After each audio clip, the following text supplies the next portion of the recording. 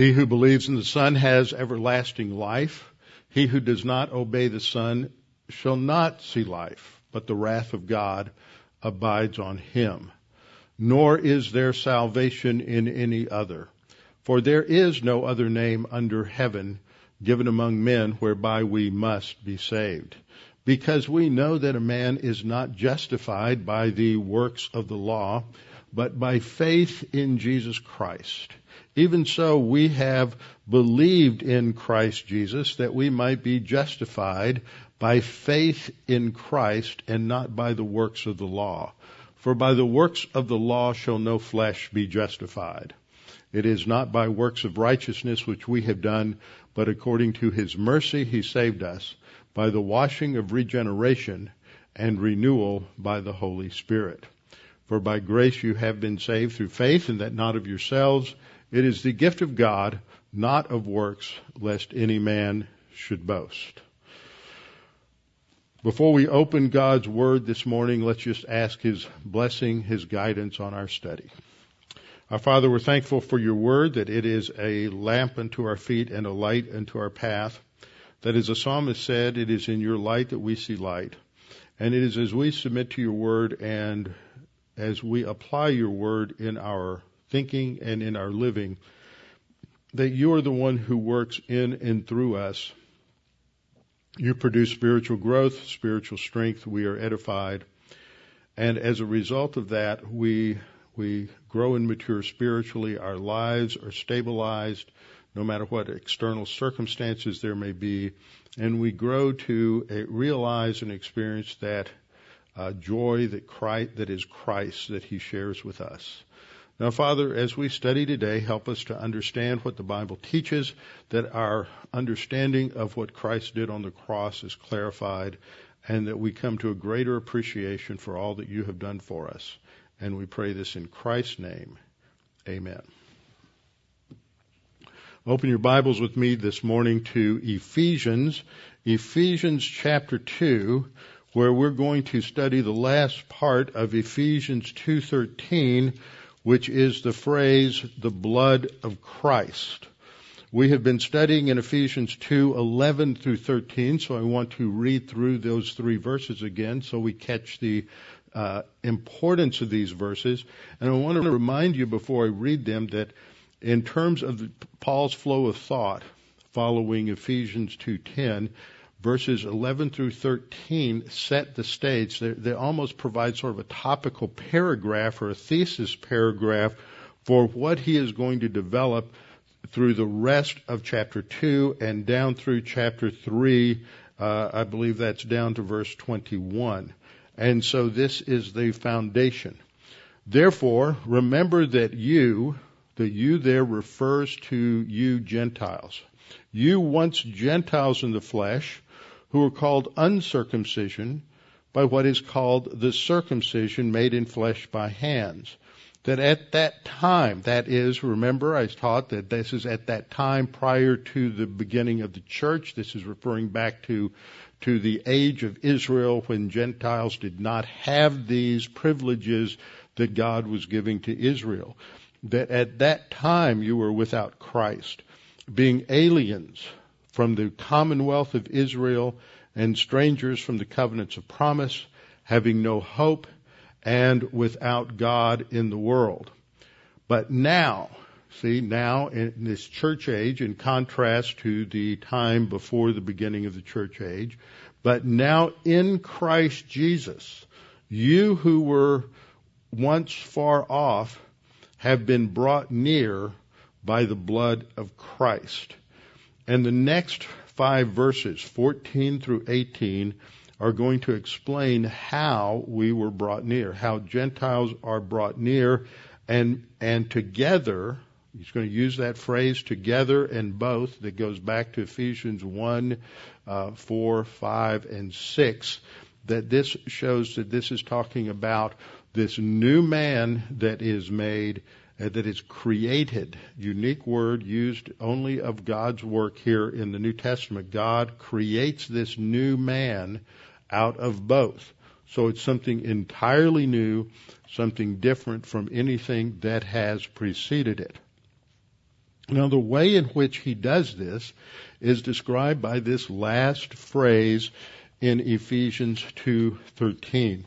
But now in Christ Jesus, you who were far off, once were far off, have been brought near by the blood of Christ. Now, what does this phrase mean? I've taught on this before in summary fashion. I've taught perhaps a long time ago in a more detailed fashion.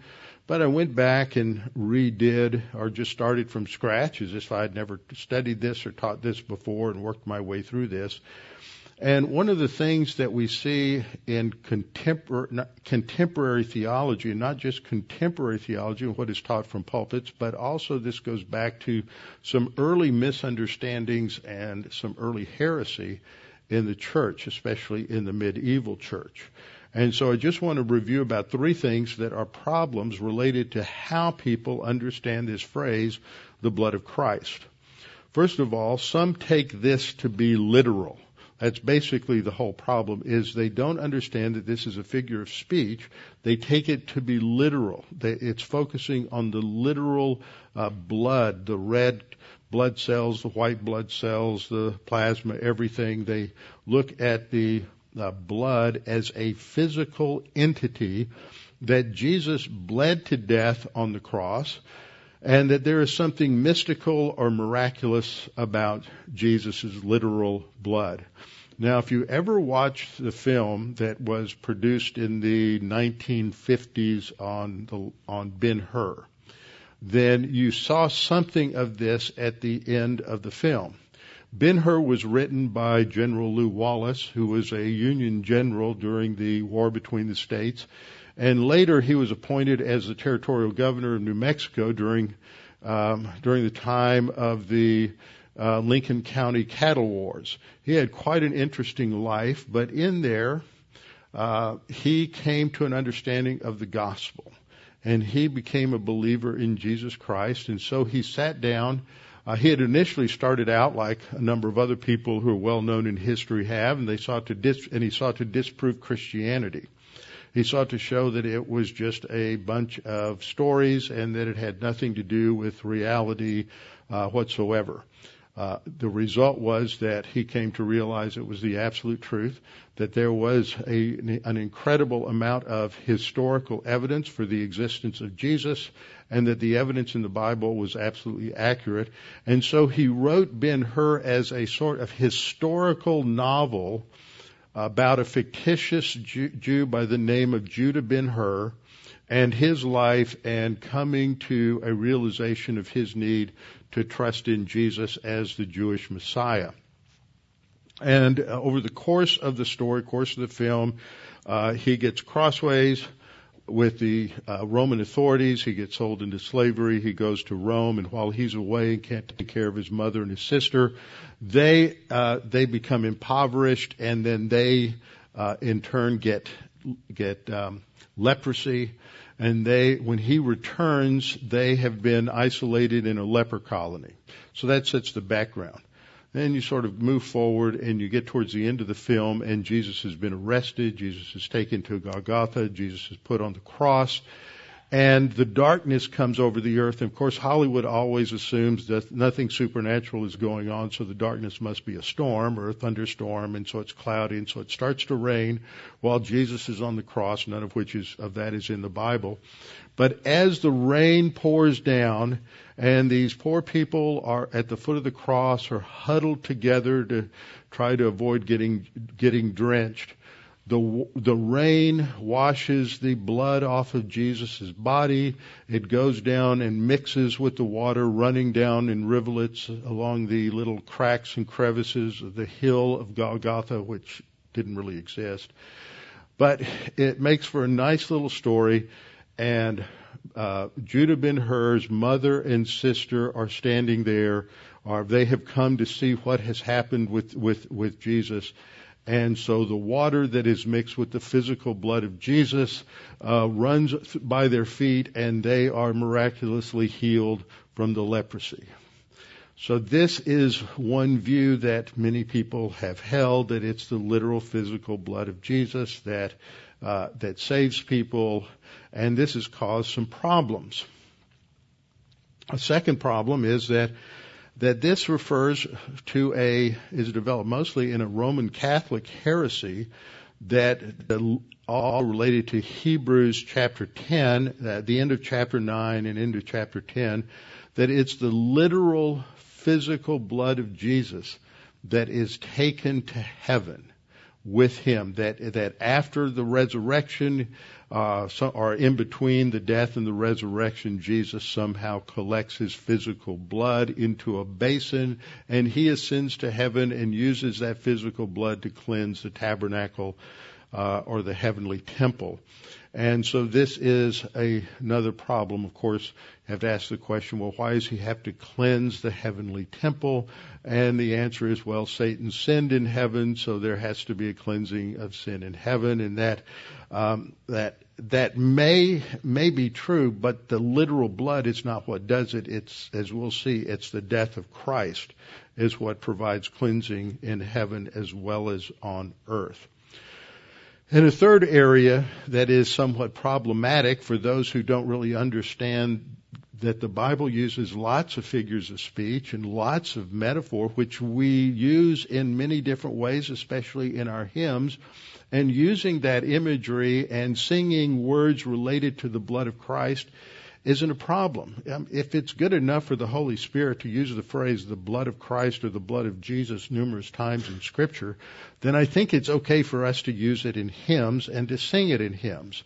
And I know that there are some people who have had some hesitancy about certain hymns, and it may not be just because of the imagery that's there, but sometimes the hymns are not the greatest. And there are two hymns that come to mind that really sort of exaggerate the imagery a little bit, but there's nothing wrong with that inherently if you understand the imagery and what it means to. The first hymn that may come to mind is the hymn, There's Power in the Blood. This hymn was written in 1899 by a man named Louis E. Jones, who went to Moody Bible Institute, and after that he worked for the YMCA. Now, you think of the YMCA as a place to go work out and a place to have physical activity, but back when it was originally founded, it was the Young Men's Christian Association. It was an evangelistic organization that was designed to provide a place where when men traveled, they could stay there, safe, clean environment. You weren't going to run into, drunks and ne'er-do-wells and prostitutes and everything else that you might find in a typical hotel. And so they could stay at a YMCA and they would have Christian fellowship, and it was a solid ministry. And so he worked for a YMCA in Davenport, Illinois, another one for many years in Fort Worth, Texas, and also in Santa Barbara, where he eventually died. So that if you think about the words for this hymn, the first verse says, "Would you be free from the burden of sin?" There's power in the blood, power in the blood. Now, if you recognize, as we'll see in our study, that the blood of Christ is a metaphor for the death of Christ, that if you just change it to its literal meaning, there's power in the death of Christ. So that makes perfect sense. There's nothing wrong with that once you understand the imagery. Then the next line, would you or evil a victory win? There's wonderful power in the blood, or power in the death of Christ. And then the chorus is, there's power, wonder-working power in the blood of the Lamb, in the death of the Lamb. Of course there's power. There's power for cleansing from sin, power to save us, and power to transform our lives. And so when you understand biblical imagery, and the Bible uses the phrase blood of Christ and blood of the Lamb several times, that there is nothing wrong with that particular image. So I think we get a little hyper-legalistic if we try to impose the bad theology upon that language, or upon that hymn. Then the other hymn that we run into is the hymn, There's a Fountain Filled with Blood. Now this gets, especially in the opening line, I think it's the graphic imagery, there's a fountain filled with blood drawn from Emmanuel's veins.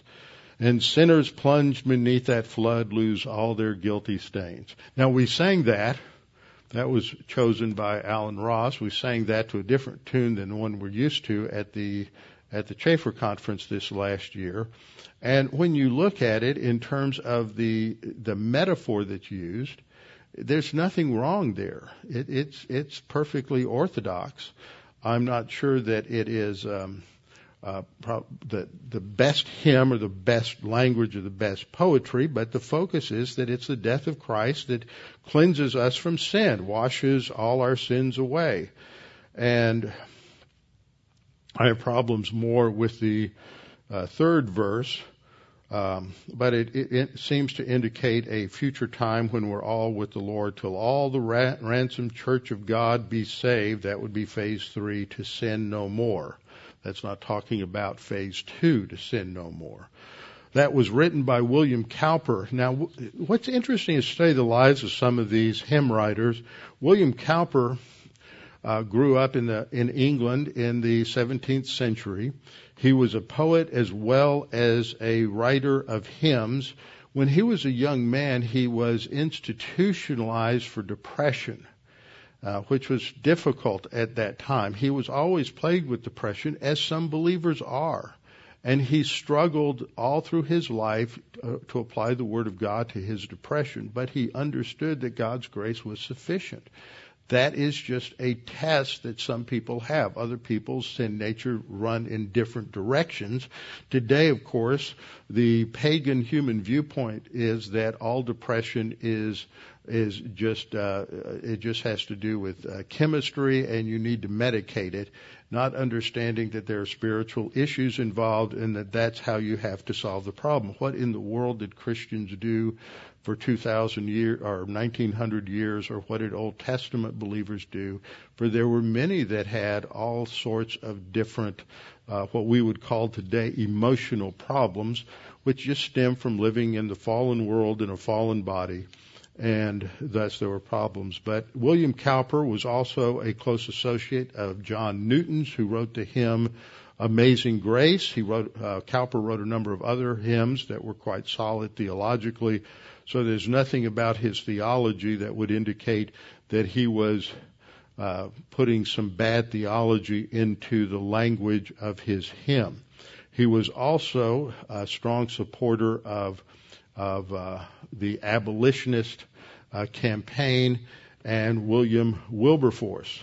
So he was a great man, but it's interesting to study his life. So those are some of the issues that people bring with them when they come to passages of Scripture, because they have heard or they have been mistaught in particular areas.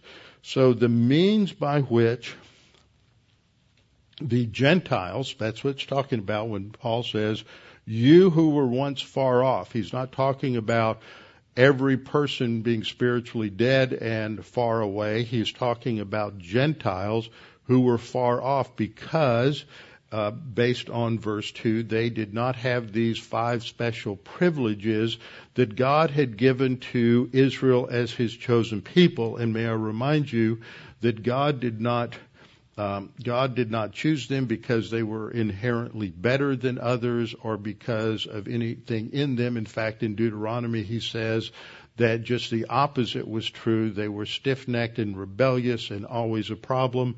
And I didn't choose you because you were so good. And he chose them for his own special purposes. And so the Jews, by Jesus' time, the Pharisees and others had become so haughty and arrogant that they looked down on the Gentiles as those who were uncircumcised, and they thought circumcision saved them. And Paul is telling them, no, you once were Gentiles and you didn't have access to these privileges of the Jews, but now you have something better. There's this contrast, but now in Christ, not now just because you're a Gentile, but now as a believer, as a saved Gentile, now in Christ Jesus, you who once were far off, you were kept away from Israel. There was a separation there that we'll talk about more next time when we get into verse 14. You who once were far off have been brought near. How? By the blood of Christ. That phrase, introduced by the English preposition by, introduces the way in which God brings the Gentiles near, where there is this new entity that will be developed starting in verse 14 in the body of Christ. The means is by the blood of Christ. So we have this phrase in the Greek. It's the preposition in plus the dative of blood, of the blood. That always indicates instrumentality. And so I like to translate this by means of, because it brings out that instrument. God uses the blood of Christ. Now, the preposition's important here because it's parallel in a concept to what we see back in verse 8. Verse 8 we read, "For by grace you have been saved through faith, and that not of yourselves, it is the gift of God." There we have the phrase through faith that also expresses means, but it uses a different preposition. So you had two different ways that you could express this in Greek. One used a preposition in with a dative noun, and the second is dia with a genitive noun. Now, I have this up here on the screen because dia could also govern an accusative noun, in which case it's translated because. But it's very clear that this is not causal, it is instrumental. And by the time you get into Koine Greek, there is an overlap, a tremendous overlap, between in plus the dative and dia plus the genitive, so that they both expressed means and they were virtually synonymous. Some people who've had a lot of background in classical Greek will tend to go to language 500 years earlier to try to find distinctions in what's going on in Koine Greek.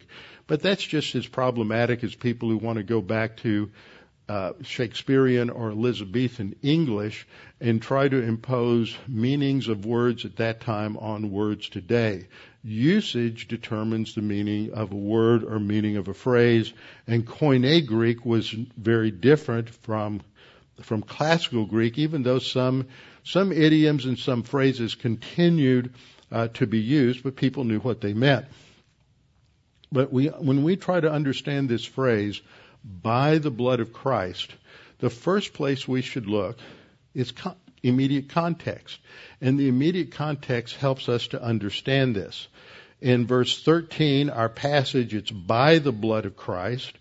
In verse 16, we read that He, God, might reconcile. So reconciliation in verse 16 is identical or synonymous to the idea of bringing those far off and making them near. So we're talking about the same thing, just slightly different language.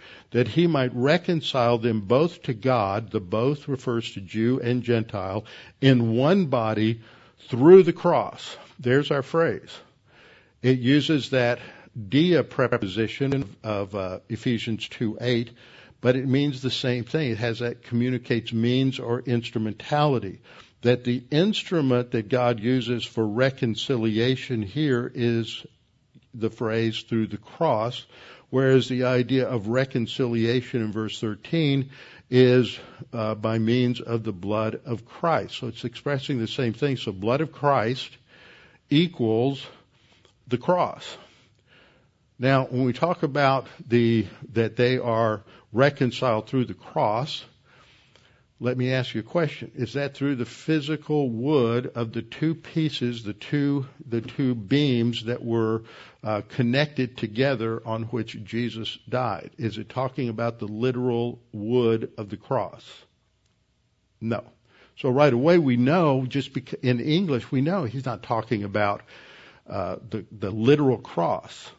We understand that because we know the language. We may not be able to tell what kind of figure of speech it is. We may not say, oh, well, that's some kind of imagery. We may not be able to express any of the technical aspects of an idiom or figure of speech. But we know it's not the literal cross. We know it's what happened on the cross. Okay, that's the same thing that we understand when we see the phrase blood of Christ. We know it's not the literal blood of Christ, it's what that represents. In verse 18, we read, for through him. So we've seen the phrase, by the blood of Christ, then the phrase, through the cross, and now through him. All three phrases refer to the same thing. They refer to what happens on the cross when Jesus died and when he paid the penalty for our sins. So these three passages indicate that the phrase through his blood, through the cross, and through him are synonymous.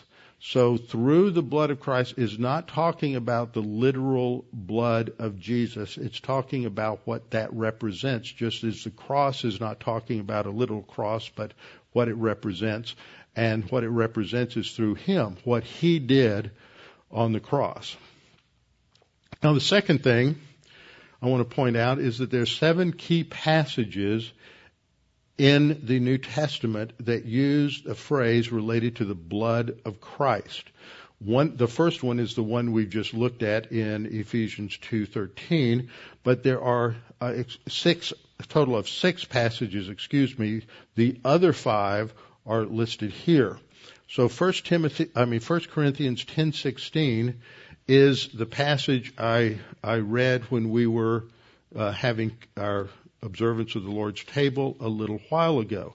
And this is a great passage to look at. Again, it's something a little different in the grammar of the Greek, but it means basically the same kind of thing. You have Paul saying the cup of blessing which we bless, is it not the communion of the blood of Christ? We can translate that, is it not the fellowship of the blood of Christ? Now, the term blood of Christ, as I say, speaks of his death on the cross. We'll get into details about that in a little later. But it speaks of his death on the cross, and the communion, the fellowship that we have in the body of Christ, is the result of, or it is sourced in, the death of Christ. That's the idea of the grammar here.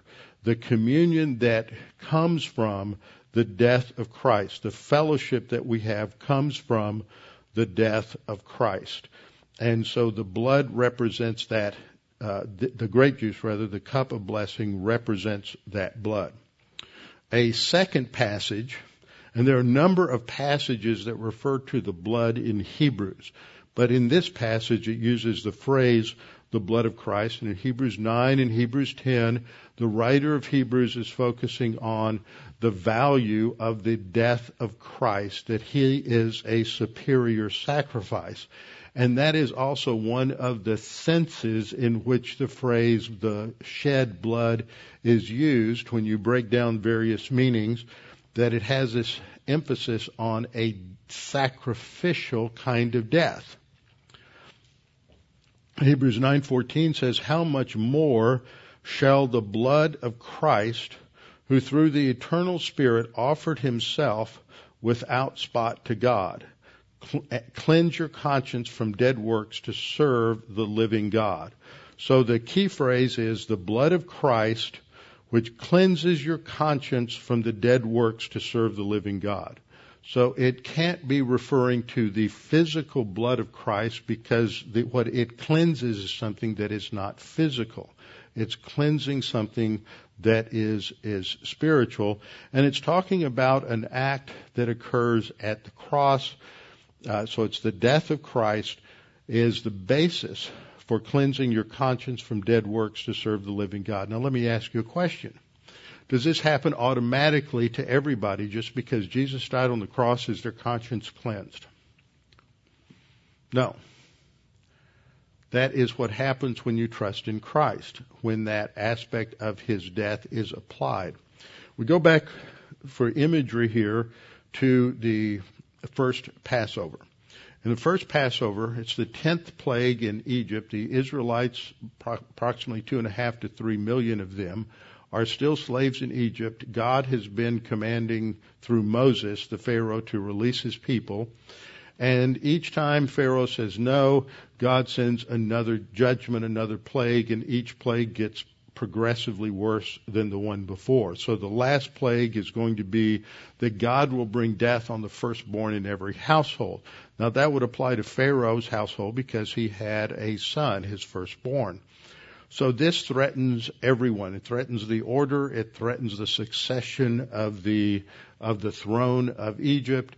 And yet God is going to give a solution. That solution is going to be to select a lamb on the 10th day of the month. So this didn't happen real fast. They had time to do all of this. They're going to select a lamb on the 10th day of Nisan. They're going to observe that lamb for 4 days to make it sure it is without spot or blemish. And then they're going to sacrifice the lamb. Then they will take the blood of the lamb and they will apply it to the doorpost and the crosspiece at the top, which is called the lintel. When they do that, of course, if you connected the dots, you'd have a cross. But the point I'm making here is it's not just having the blood of the lamb present in the house. It has to be applied the way God said to apply it. So there's another element that is inherent within the meaning of the blood of Christ, and that is that it's applied in the way God says that it is applied. And the way we apply it today is we trust in Christ's death on the cross as the means of our salvation. A third verse where we find this phrase is in 1 Peter 1:2, that we are choice according to the foreknowledge of God the Father in sanctification of the Spirit for obedience. Notice that. It has to do with our, first we're saved for the purpose of obedience, that is good work, same as in Ephesians 2:10, for obedience and sprinkling of the blood of Jesus. Now, where do we get this language, sprinkling of the blood of Jesus? Well, that was the language that was used in the sacrifices. So I pointed out that so far we've seen that there's a literal meaning of the blood in some passages. We've seen that there's a figurative meaning where it refers to the death of Christ. And then we have this other meaning where it refers to not just the death of Christ, but it emphasizes the sacrificial aspect. For what would happen in the Old Testament is when an animal was sacrificed, then the priest would take his finger and dip it in the blood and then sprinkle or splatter the blood onto the altar. So that's the imagery here. Again, it's the application of the death in the way that God said to apply it. 1 Peter 1:19, that we are redeemed with the precious blood of Christ. It is the death of Christ that pays the penalty. Okay, so that's an understanding of the imagery there in 1 Peter 1:19. And then the last one, the fifth one, other than Ephesians 2:13, is 1 John 1:7. But if we walk in the light as he is in the light, we have fellowship with one another. Now let me remind you what this means. Walking is typically the metaphor for living the Christian life, walking by the Spirit, walking in the light. In 1 John chapter 1, there's a contrast between the believer who walks in the light and the believer who walks in darkness.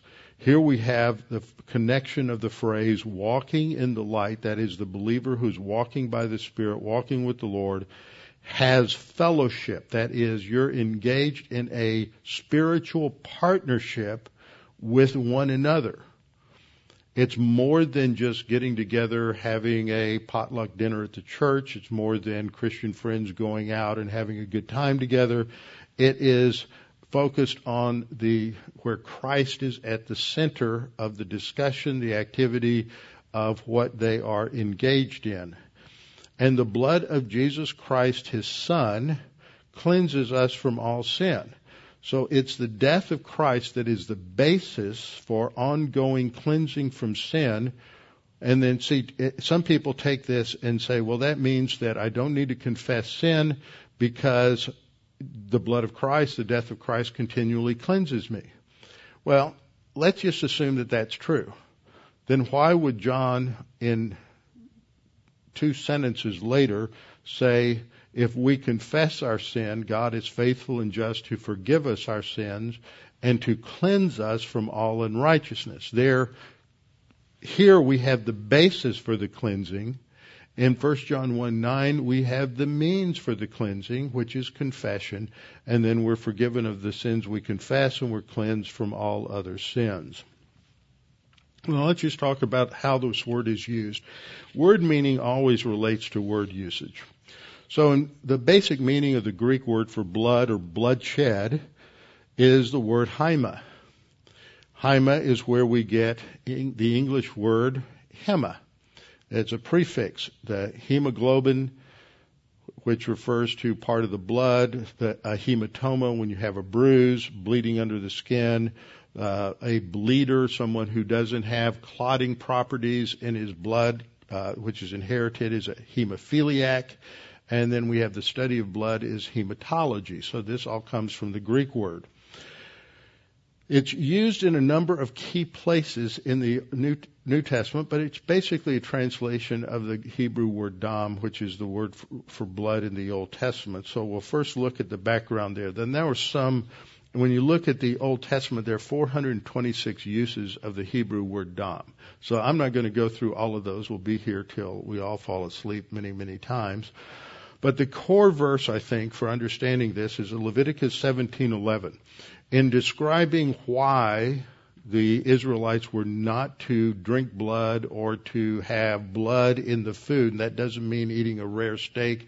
It had to do with drinking blood. This was what the pagans did in order to participate in the, quote, life force of the animal. It was a very pagan religious concept. So in the law, Jews were prohibited from that practice, and then it's explained in verse 11. For the life of the flesh is in the blood, and I have given it to you upon the altar to make atonement for your soul. So when blood goes against the altar, it's representing the loss of a life. For it is the blood that is life that makes atonement for the soul. So the physical death is a picture of a spiritual death. Spiritual death is that which occurred because of Adam's original sin. So there's a need for a sacrifice, but of course, writer of Hebrews tells us that the blood of bulls and goats could not take away sin.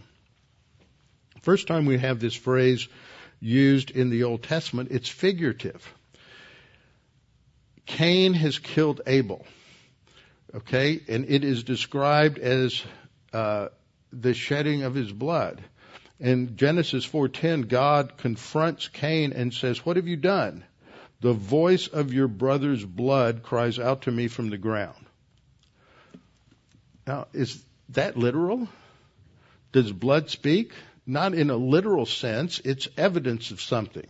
And so God is using this phrase, the blood of his brother, in a non-literal sense to refer to the life of the brother.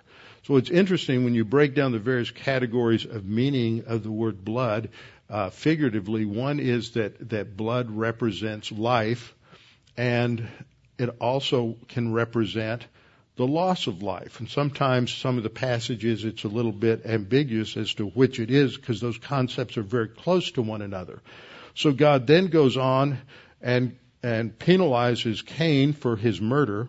He says, "So now you are cursed from the earth, which has opened its mouth to receive your brother's blood." Opening its mouth. See, there's another imagery there. And it has the idea that the blood has been shed. And literally the Hebrew word that is translated shed blood comes up later is a word that means to pour out. So it's absorbed into the soil. That's the imagery that the earth has opened its mouth to receive your brother's blood, his life.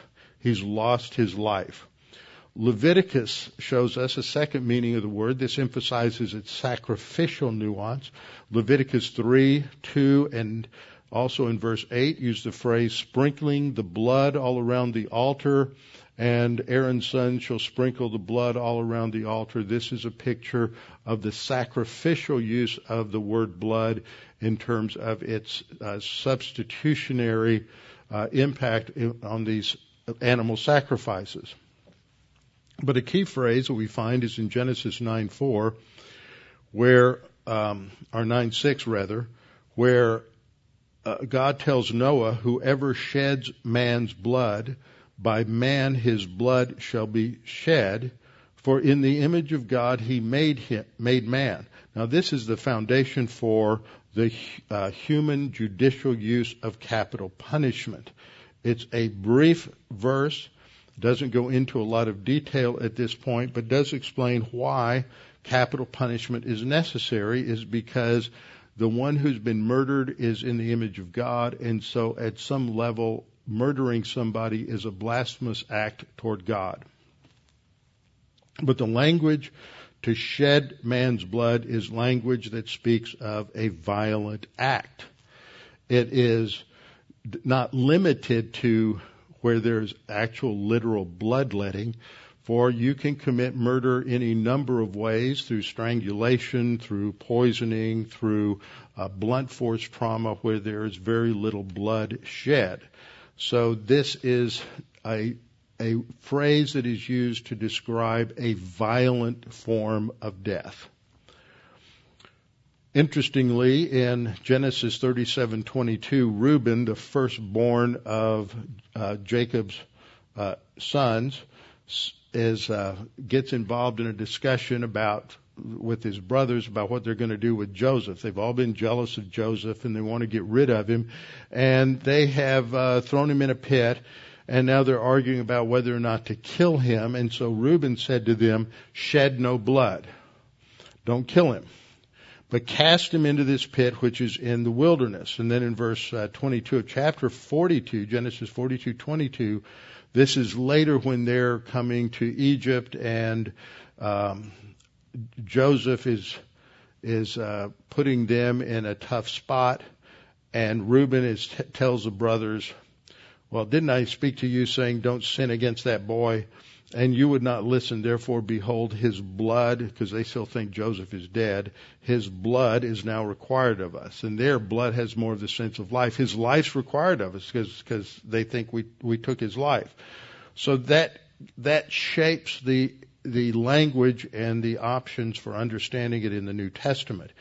In the New Testament, it's used for physical, literal blood in phrases like flesh and blood.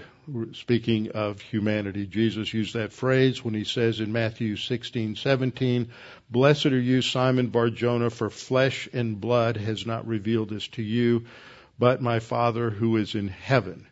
He asked Peter, "Well, who do you say that I am?" And Peter had said, "You are the Messiah, the Son of God." And so Jesus responded this way, "Well, you didn't learn this from men, from flesh and blood, from humanity, some human being. This was revealed to you by your Father." But most of the other uses are figures of speech. It's used to refer to death in general. Matthew 23:30, "If we had lived in the days of our fathers, we would not have been partakers with them in the blood of the prophets." Their blood of the prophets referred to the death of the prophets, that the Jews consistently killed the prophets that God sent to them. It's used as a figure of speech for the death of a sacrifice when Jesus initiates the Lord's table. This is the blood of the new covenant, which is shed for many. It's used again and again in this lengthy passage in Hebrews 9 and 12, talking about the better sacrifice of Jesus. Hebrews 9:12, with the blood of goats and calves, but with his own blood he entered into the most holy place. This is where you get this Catholic heresy that Jesus took his literal blood with him to enter into the holy place in heaven. But what it means is, if you look at how the phrase is used throughout Scripture, it's on the basis of his death on the cross that he is able to enter into the holy place in heaven. He has fulfilled the Father's plan. So those are some of the passages. Hebrews 10:19, "Therefore, brethren, having boldness to enter the holiest by the blood of Jesus." We have boldness to enter into heaven, to the throne of God, because of the death of Christ on the cross. And then I've already talked about that it is a basis for fellowship. It's used also to represent life. So in Matthew 27:4, when Jesus is before Pilate, he says, I have sinned by betraying innocent blood, an innocent life. It's used to describe the field of blood, which is where Judas was buried. Matthew 27:24, Pilate says, I'm innocent of the blood, I'm innocent of the life of this just person. So it has more the idea of death. Death and life, though, are very close together. Now, as we come to these other passages, this is what we learn about the blood of Christ. That the blood of Christ is that which provides us with redemption. 1 Peter 1:18 and 19, that we are redeemed with the precious blood of Christ as of a lamb without spot or blemish. So the blood of Christ is that which pays the penalty. That's what redemption means, is to pay the price. And so it is Christ's death on the cross that pays the price, pays the penalty for sin. Now, it's not his physical death. It's his spiritual death. How do we know that? Because between 12 noon and 3 p.m., when God brought darkness on Golgotha, that is when Jesus finally cries out and says, my God, why have you forsaken me? It is during that time of darkness that he is screaming out because he's bearing the penalty for sin. When that ends, then John tells us when it had been completed, using a perfect tense of tetelestai, when that had been completed, then Jesus said, tetelestai, it had been completed. So he uses that word twice to show that this is now paid in full, and it is paid in full before Jesus dies physically. So it's his spiritual separation from the Father judicially that pays the penalty for sin. Romans 3:25 tells us that God set forth, whom, it was referring to Jesus, whom God set forth as a propitiation, as a satisfaction by his blood. The idea there is Jesus satisfies the judicial demands of the Father on the cross. And so God's justice is satisfied by Christ's death on the cross. And that through faith it is applied to us. So again, we bring out the idea of blood of Christ has as an implicit meaning the application of the blood as God has described. Not only are we redeemed, 1 Peter, we are propitiated, Romans 3, we are justified by his blood in Romans 5:9. His death provides the basis for justification, as our sins are imputed to him. When we trust in his death on the cross, his righteousness is imputed to us, and we are declared justified. And then in 1 Corinthians 10:16, we have the fellowship that is ours from the source of his death. So we have this new fellowship with God and with one another. And Ephesians 1:7 connects his blood to redemption and forgiveness. In him we have redemption through his death, the forgiveness of sins. So I'm translating it that way to get the literal sense of the imagery. So in our passage, now in Christ Jesus, you who were far off have been brought near by means of the blood of Christ. So that shows this huge difference between what we have today and what preceded the death of Christ on the cross. There is now propitiation, there's justification, there's redemption and the forgiveness of sins, and there is this new entity, the body of Christ, where Jew and Gentile are together, both in the body of Christ as a new entity. And then we have boldness to enter into heaven. So we can go to the throne of God in prayer because Christ is our high priest, because his death opened the way. And then last, Colossians 1:20, by him to reconcile all things to himself, by him, whether things on earth or things in heaven, having made peace, that is reconciliation, through the blood of the cross, through the death of the cross. So we have reconciliation and redemption and propitiation and justification and forgiveness. All are ascribed to the death of Christ and now are being put together into the body of Christ. So this opens a door to a huge teaching of Scripture. The importance of that death of Christ. It is a substitutionary spiritual death.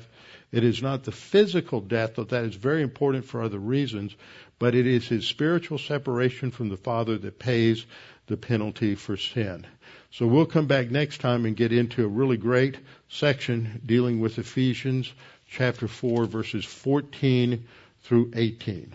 Father, we thank you for this opportunity to come together this morning to study your word, to have our understanding of Christ's death on the cross expanded, helping us to understand some of the errors that are present in the world and in theology today, as well as understanding better the truth of your word.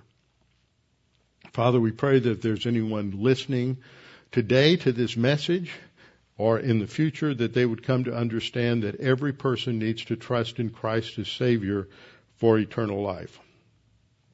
That is how we apply the death of Christ to our lives. That's how we apply the blood of Christ, is by trusting him. As Jesus said, we eat his flesh, we drink his blood, not literally, but we are accepting him. We are applying his person and his work to our own experience, to our own lives. We're trusting in him and him alone for our salvation. Now, Father, we pray that you would help us to further understand this and remember it and apply it in Christ's name. Amen.